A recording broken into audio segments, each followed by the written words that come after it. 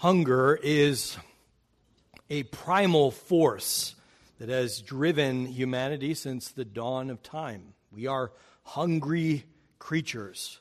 Recently, I've been experimenting with others in this congregation with the practice of intermittent fasting, where one limits their eating to a specific time window and sometimes even just to one meal a day. And as I begin to reflect on it, it's kind of a privilege that we can do that, right? That we can skip meals is really a privilege, because there's many people in the world who intermittent fasting is their daily reality, right?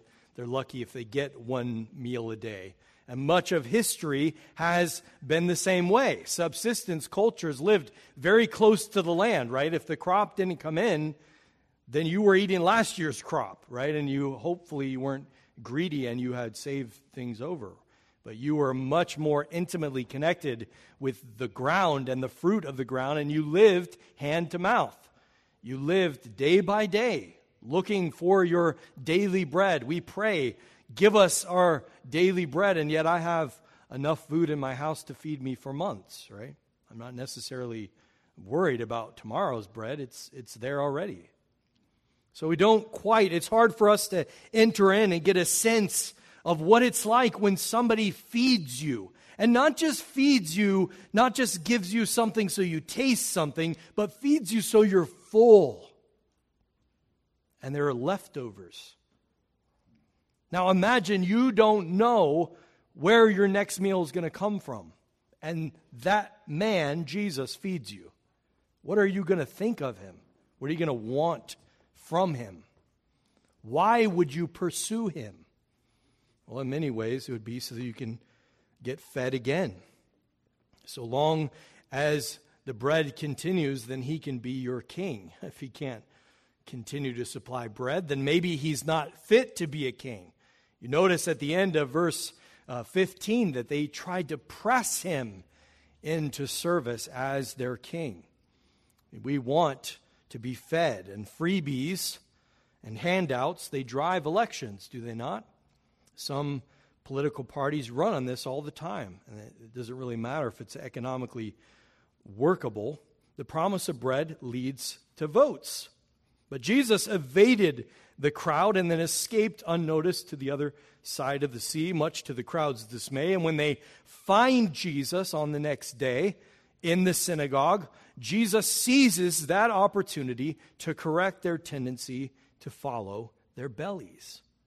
There is much more at stake in following Jesus than feeding your belly. Now, if you're able, please stand with me as we read together from the Gospel according to John. We're continuing in chapter 6. We'll begin this morning at verse 22 and read to verse 29. Let me remind you that these are the words of God. On the next day, the crowd that remained on the other side of the sea saw that there had been only one boat there, and that Jesus had not entered the boat with his disciples, but that his disciples had gone away alone. Other boats from Tiberias came near the place where they had eaten the bread after the Lord had given thanks. So when the crowd saw that Jesus was not there, nor his disciples, they themselves got into the boats and went to Capernaum seeking Jesus. When they found him on the other side of the sea, they said to him, "Rabbi, when did you come here?" Jesus answered them, "Truly, truly, I say to you, you are seeking me, not because you saw signs, but because you ate your fill of the loaves. Do not work for the food that perishes, but for the food that endures to eternal life, which the Son of Man will give to you. For on him God the Father has set his seal." Then they said to him, "What must we do to be doing the works of God?" Jesus answered them, "This is the work of God, that you believe in him whom he has sent." This is the word of the Lord. Let's pray together. Our gracious and almighty God, we give you thanks, Father, for this your word, and we would search our hearts to determine whether we are coming, whether we are seeking Jesus so that we can eat and be full, or whether we will seek Jesus for eternal life, to know the Father through Jesus. May we come and see him exalted and reigning, to see the one who gives his life as bread for the world. We pray this in Jesus' strong name, and amen. Amen. You may be seated.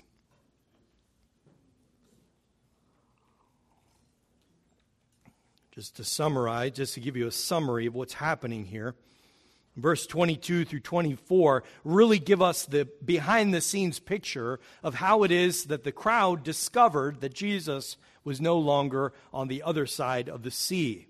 Apparently, they had stayed around waiting for him. Now remember, after they had tried to press him to be their king, he escaped up further onto the mountain to be alone with God.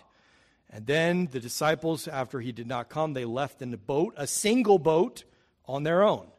It's only in the middle of the night during the storm-tossed seas that Jesus comes to his disciples in the boat, right? And then they are brought into their safe haven, to their desired destination. God, through Jesus Christ, had brought them through the sea. They had passed in a new exodus from the deep darkness into the light. And so the crowd is questioning, how did this happen? We saw only one boat leave. We know Jesus was not on that boat. How did you come to be in the synagogue on the other side of the sea? And Jesus is not really interested in answering the how. He's more interested in why. Why are you seeking me? Why have you gone all the way out of your way to come and find me? What is motivating you? What's driving you to come and seek me? That's what Jesus is interested in. In fact, the text that we read today is really the introduction to a longer sermon. John tells us in verse 58 of chapter 6 that all of this discussion happens in the synagogue. This is all one sermon unfolding that we're going to look at over the next month. And this is really just the introduction of the sermon. And like all good introductions, Jesus lays out the problem. What's the problem? The problem is that the people are seeking Jesus, not because they saw a sign, but because they ate and are full. Jesus wants them to examine their hearts. What's motivating them to come and to seek Jesus? And so Jesus lays out the problem, and it sort of falls neatly into two parts. These address the problem of seeking the wrong kind of bread, and he then begins to provide clues that, of course, they misunderstand on how to find the right kind of bread. And so we'll look first at seeking the wrong kind of bread, and then we'll look at what Jesus provides as an alternative. Whenever Jesus speaks, we obviously should pay attention, but especially when he says truly, truly, or amen, amen. I've used this illustration before, but it's like a mom when she grabs her child very gently and delicately by the cheeks, both cheeks. She focuses his attention on her and she says, "This is important. I want you to do this." That's what Jesus is doing. He's grabbing you by the cheeks and he's saying, "Listen to me. What I'm about to tell you is of vital importance for your soul." And so he says, "Truly, truly, I say to you, you are seeking me, not because you saw signs, but because you ate your fill of the loaves." You see, it's not necessarily that they're seeking him that's a problem. That's not the problem.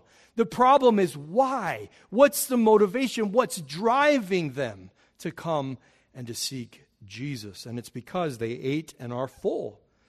Now, I tried to put you in that scene, but imagine maybe that was the first meal you've ever had where you were full. Imagine that you had never had a meal that satisfied you like that. But amazing as that was, it was not the reason that Jesus fed them. That wasn't the reason. The reason was not so that they would be fed and full. Now, I'm not suggesting that Jesus didn't care about their physical needs, right? Often, our mercy ministry needs to go hand in hand with our proclamation of the gospel. We try to reach out and meet the needs of people so that we can gain an audience for the gospel. Because sometimes people cannot hear if their belly is still hungry. But rather, like everything in this life, in especially this fallen world, the physical must be put in its proper order and place. Before we address our tendency to seek Jesus for the wrong reasons, I want to unpack what Jesus means by seeking Jesus because we saw the signs. You see, he sets it out as a contrast. You're not seeking me because you saw the signs. You're seeking me because you ate and are full. What does it mean then to seek Jesus because we saw the signs? What is a sign? Signs signify. They point to a deeper reality. With Jesus' signs, which all the other gospel writers call miracles, they authenticate his claim to be the Messiah, the Son of God, and the Savior of the world. Signs, you know of a stop sign. It signifies that when you come to that point, you need to stop. Signs in the Bible are really more like a barricade, right? They force you to stop, right? So the idea is that what is presented on the outside has deeper implications. It manifests and reveals something about the person who is doing the sign. The signs performed by Jesus were not just mere acts of healing or feeding. The people went on and died. Even Lazarus, which we'll come to in John 14, died again. And the lame man, though he was healed and was able to walk, eventually died. Right? And eventually the crowd, after they were fed, they get hungry again. But Jesus, the sign of feeding the 5,000 was meant to point to something much deeper.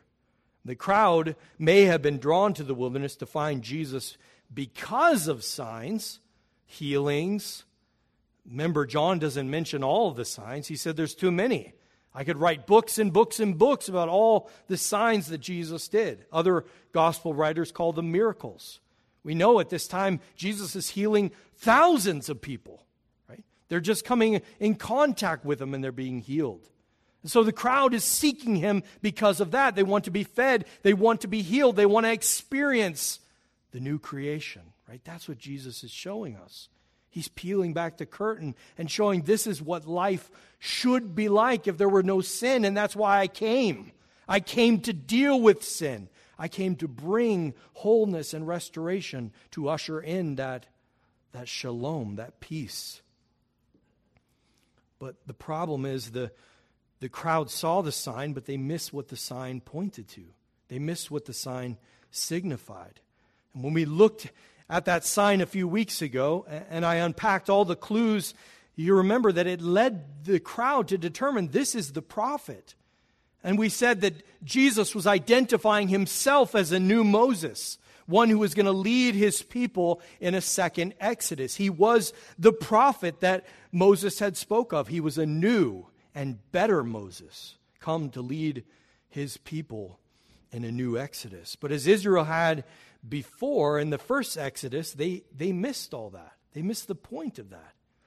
They think of the fulfillment of God's promise only in terms of this world. Bread falls right in line with their misplaced hopes that the Messiah would come and vindicate their suffering by liberating them from Roman oppression. They think the Messiah is going to come and deliver them from this worldly problems. Well, that was certainly a threat, but it wasn't the greatest threat. The greatest threat was being alienated from God. But just as they misunderstood the purpose for the law, and as they missed all that Moses, the Exodus, and the bread from heaven were all designed to point to Jesus Christ. They were all signposts signifying that there would be a person who would come and lead his people in a greater Exodus, who would deliver them from oppression and bondage, not just from slavery in Egypt, but slavery to sin and death. That he would lead his people out into the promised land, the new heavens and the new earth. But Israel missed that when they went through those events, and Israel in this crowd is seeming to miss it again. They follow Jesus because they heard he had bread. But we do the same thing. Hunger is such a fitting metaphor for our pursuit of satisfaction, for human flourishing. We are hungry for relational connections, and we need love. We need to be known by somebody. But we end up settling for illicit sex, sex unmoored from marriage and procreation. And that kind of sex only makes us more empty. We want to feel whole, which we think education might fulfill. So we get degrees. We hunger for affirmation for others, so we pursue careers and money and fame, or we just settle for likes and hearts. We crave and we crave, but we are never satisfied. Our eyes are never satisfied with seeing. Could you say to yourself today, I've saw it all. I don't need to see any longer. And then just, that's it. No, we want to see more. Our hands are never satisfied with feeling, our tongue with tasting, our hearts with experiencing. And because underneath all of the desires lies a hunger for God. As Augustine said, our hearts are restless until they find their rest in you. All your desires, which we point to earthly things, are really masked desires for God, for that intimacy and that relationship with Him. And bread will never be enough. It can be good, but it will never be enough. But again, this text was not written so that we can point at the Jews and scoff at how foolish they were not to see. For in truth, we are experts at doing the very same thing. Why is the prosperity gospel even a heresy? Why is it so attractive? Why are millions of people flocking to that presentation of a so-called gospel? Why can Joel Osteen pack a stadium with 20,000 people? Because our belly is a more immediate need than whatever remains out of sight in the future. Ultimately, what drives these things is that we somehow get the perverse idea that we can get Jesus to do what we want Him to do. That we can press Him into our service. We'll make Him king so that we have bread forever. This distorted view of faith reduces Jesus to a genie in a bottle, ready to grant our every wish and desire. And I've spoken to you about the sociologist Christian Smith, who discovered as he interviewed teenagers, millennials particularly, that about their faith, and he determined that what they actually believed he called moralistic therapeutic deism. God exists, but he really doesn't care about the details of your life. He rewards those who are good, as in nice, but there's no mention of punishment for sin or judgment, and he's really only there if you need Him. He's like a divine butler. You can call out and he'll come and He'll deliver you and bless you if you're good, meaning nice. But Jesus warned of seeking this kind of bread. He warned about having bad motivations in the Sermon on the Mount. He said in chapter 6, verse 25 of Matthew, "Therefore I tell you, do not be anxious about your life, what you will eat or what you will drink, nor about your body, what you will put on. Is not life more than food and the body more than clothing? Look at the birds of the air. They neither sow nor reap nor gather into barns, and yet your heavenly Father feeds them. Are you not of more value than they? And which of you, by being anxious, can add a single hour to his span of life? And why are you anxious about clothing? Consider the lilies of the field, how they grow. They neither toil nor spin. Yet I tell you, even Solomon in all his glory was not arrayed like one of these. But if God so clothes the grass of the field, which today is alive and tomorrow is thrown into the oven, will He not much more clothe you, O you of little faith? Therefore, do not be anxious, saying, what shall we eat, or what shall we drink, or what shall we wear? For the Gentiles seek after all these things, and your heavenly Father knows that you need them all. But seek first the kingdom of God and His righteousness, and all these things will be added to you. Therefore, do not be anxious about tomorrow, for tomorrow will be anxious for itself. Sufficient for the day is its own trouble. Why are you seeking Christ? Why have you come here this morning? Do you know? Do you know what drives you to Christ? Do you know why you're here? Do you know the motivations of your own heart? Have you searched them? Have you tried them? Have you asked yourself, why am I seeking Christ? Is it because I ate the bread and I'm full? Or because I want eternal life? You see, Jesus continues in verse 27.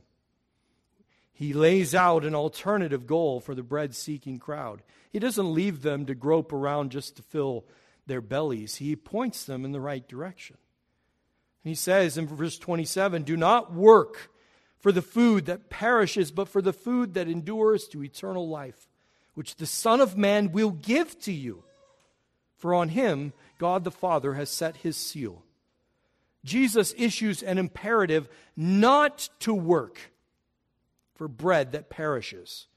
See, every teenage boy, Jesus said don't work. It's right there. He's not meaning that you should quit your jobs and stop bringing home pay. The operative word is perishes. Don't merely work for the bread that perishes, the bread that is temporary. Jesus is saying it's not he who dies with the most toys wins. That's a mistaken goal in life. Some of you really do struggle to dethrone the idol of security, the god of mammon. The sign of feeding the 5,000 with 5 loaves of bread and its attendant sermon are meant to unsettle those who continue to operate with worldly logic, that it's a zero-sum game, right? We think of the world like pie dough. It's getting rolled out and it's getting thinner and thinner and thinner. The more of God's stuff is spread out, the less there is for me. But that's not how God operates. That's not how God operates in Scripture. That's not the logic of the kingdom. The logic of the kingdom goes like this. One gives freely, yet grows all the richer. Another withholds what he should give and only suffers want. Proverbs 11:24. Or like this. He who supplies seed to the sower and bread for food will supply and multiply your seed for sowing and increase the harvest of your righteousness.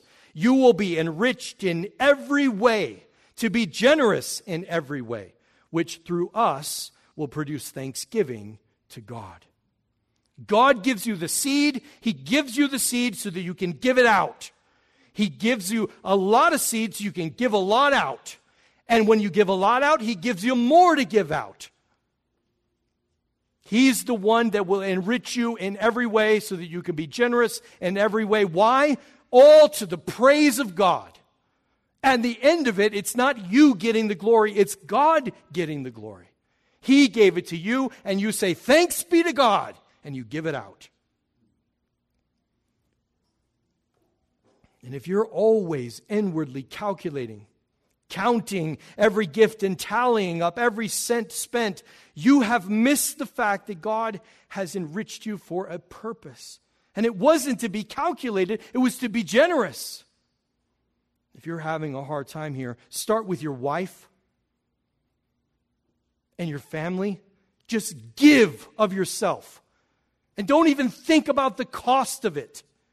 And then do the same to the Lord. Bring what is His into the tithe and offering and give it to Him. Watch what He will do.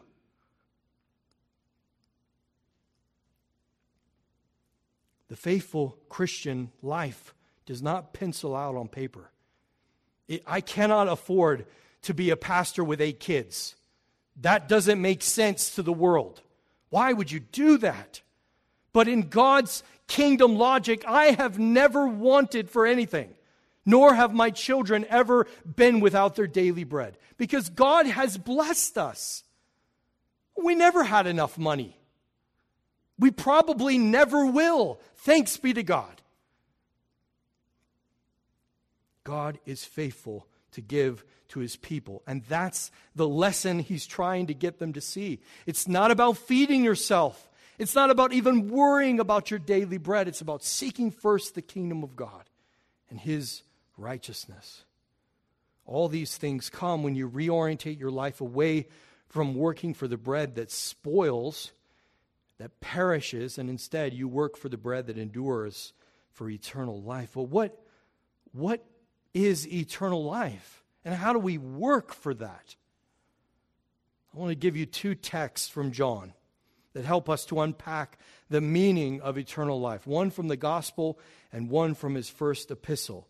The first is from John 17:3, from his high priestly prayer. Jesus prays this, "And this is eternal life, that they know you, the only true God, and Jesus Christ, whom you have sent."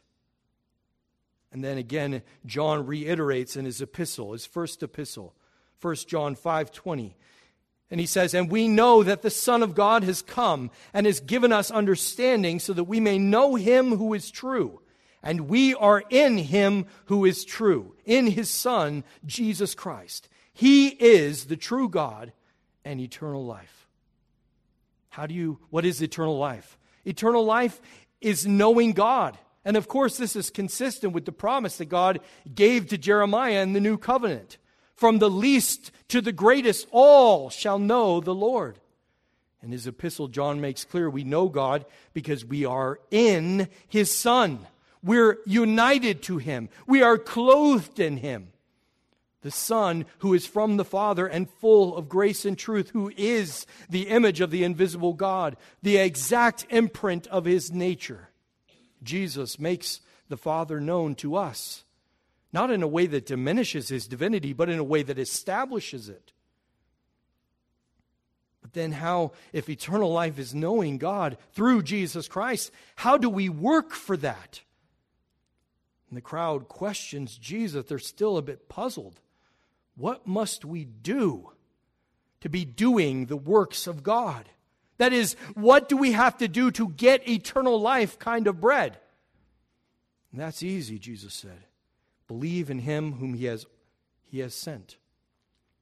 Eternal life is knowing God, but as has already become clear throughout John's gospel, knowing God, knowledge of facts, it's not just knowledge of facts. It's belief. It's only by faith can we know God. Further, only by faith in Christ, the one God sent, can one know God. For knowledge of God comes through the Son, who came for this very purpose, to make the Father known. And given this thicker description of eternal life, we can go back and restate Jesus' admonition this way. To those who cease their endless striving after life that inevitably will perish, I will give the gift of faith by revealing the Father to you so that you know him, which is eternal life. Stop seeking the bread that can never lead you to me.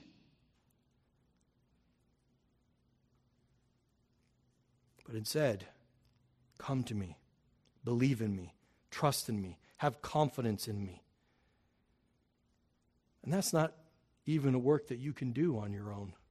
Paul says in 2 Corinthians 4:6, "For God who said, 'Let light shine out of darkness,' has shone in our hearts to give the light of the knowledge of the glory of God in the face of Jesus Christ."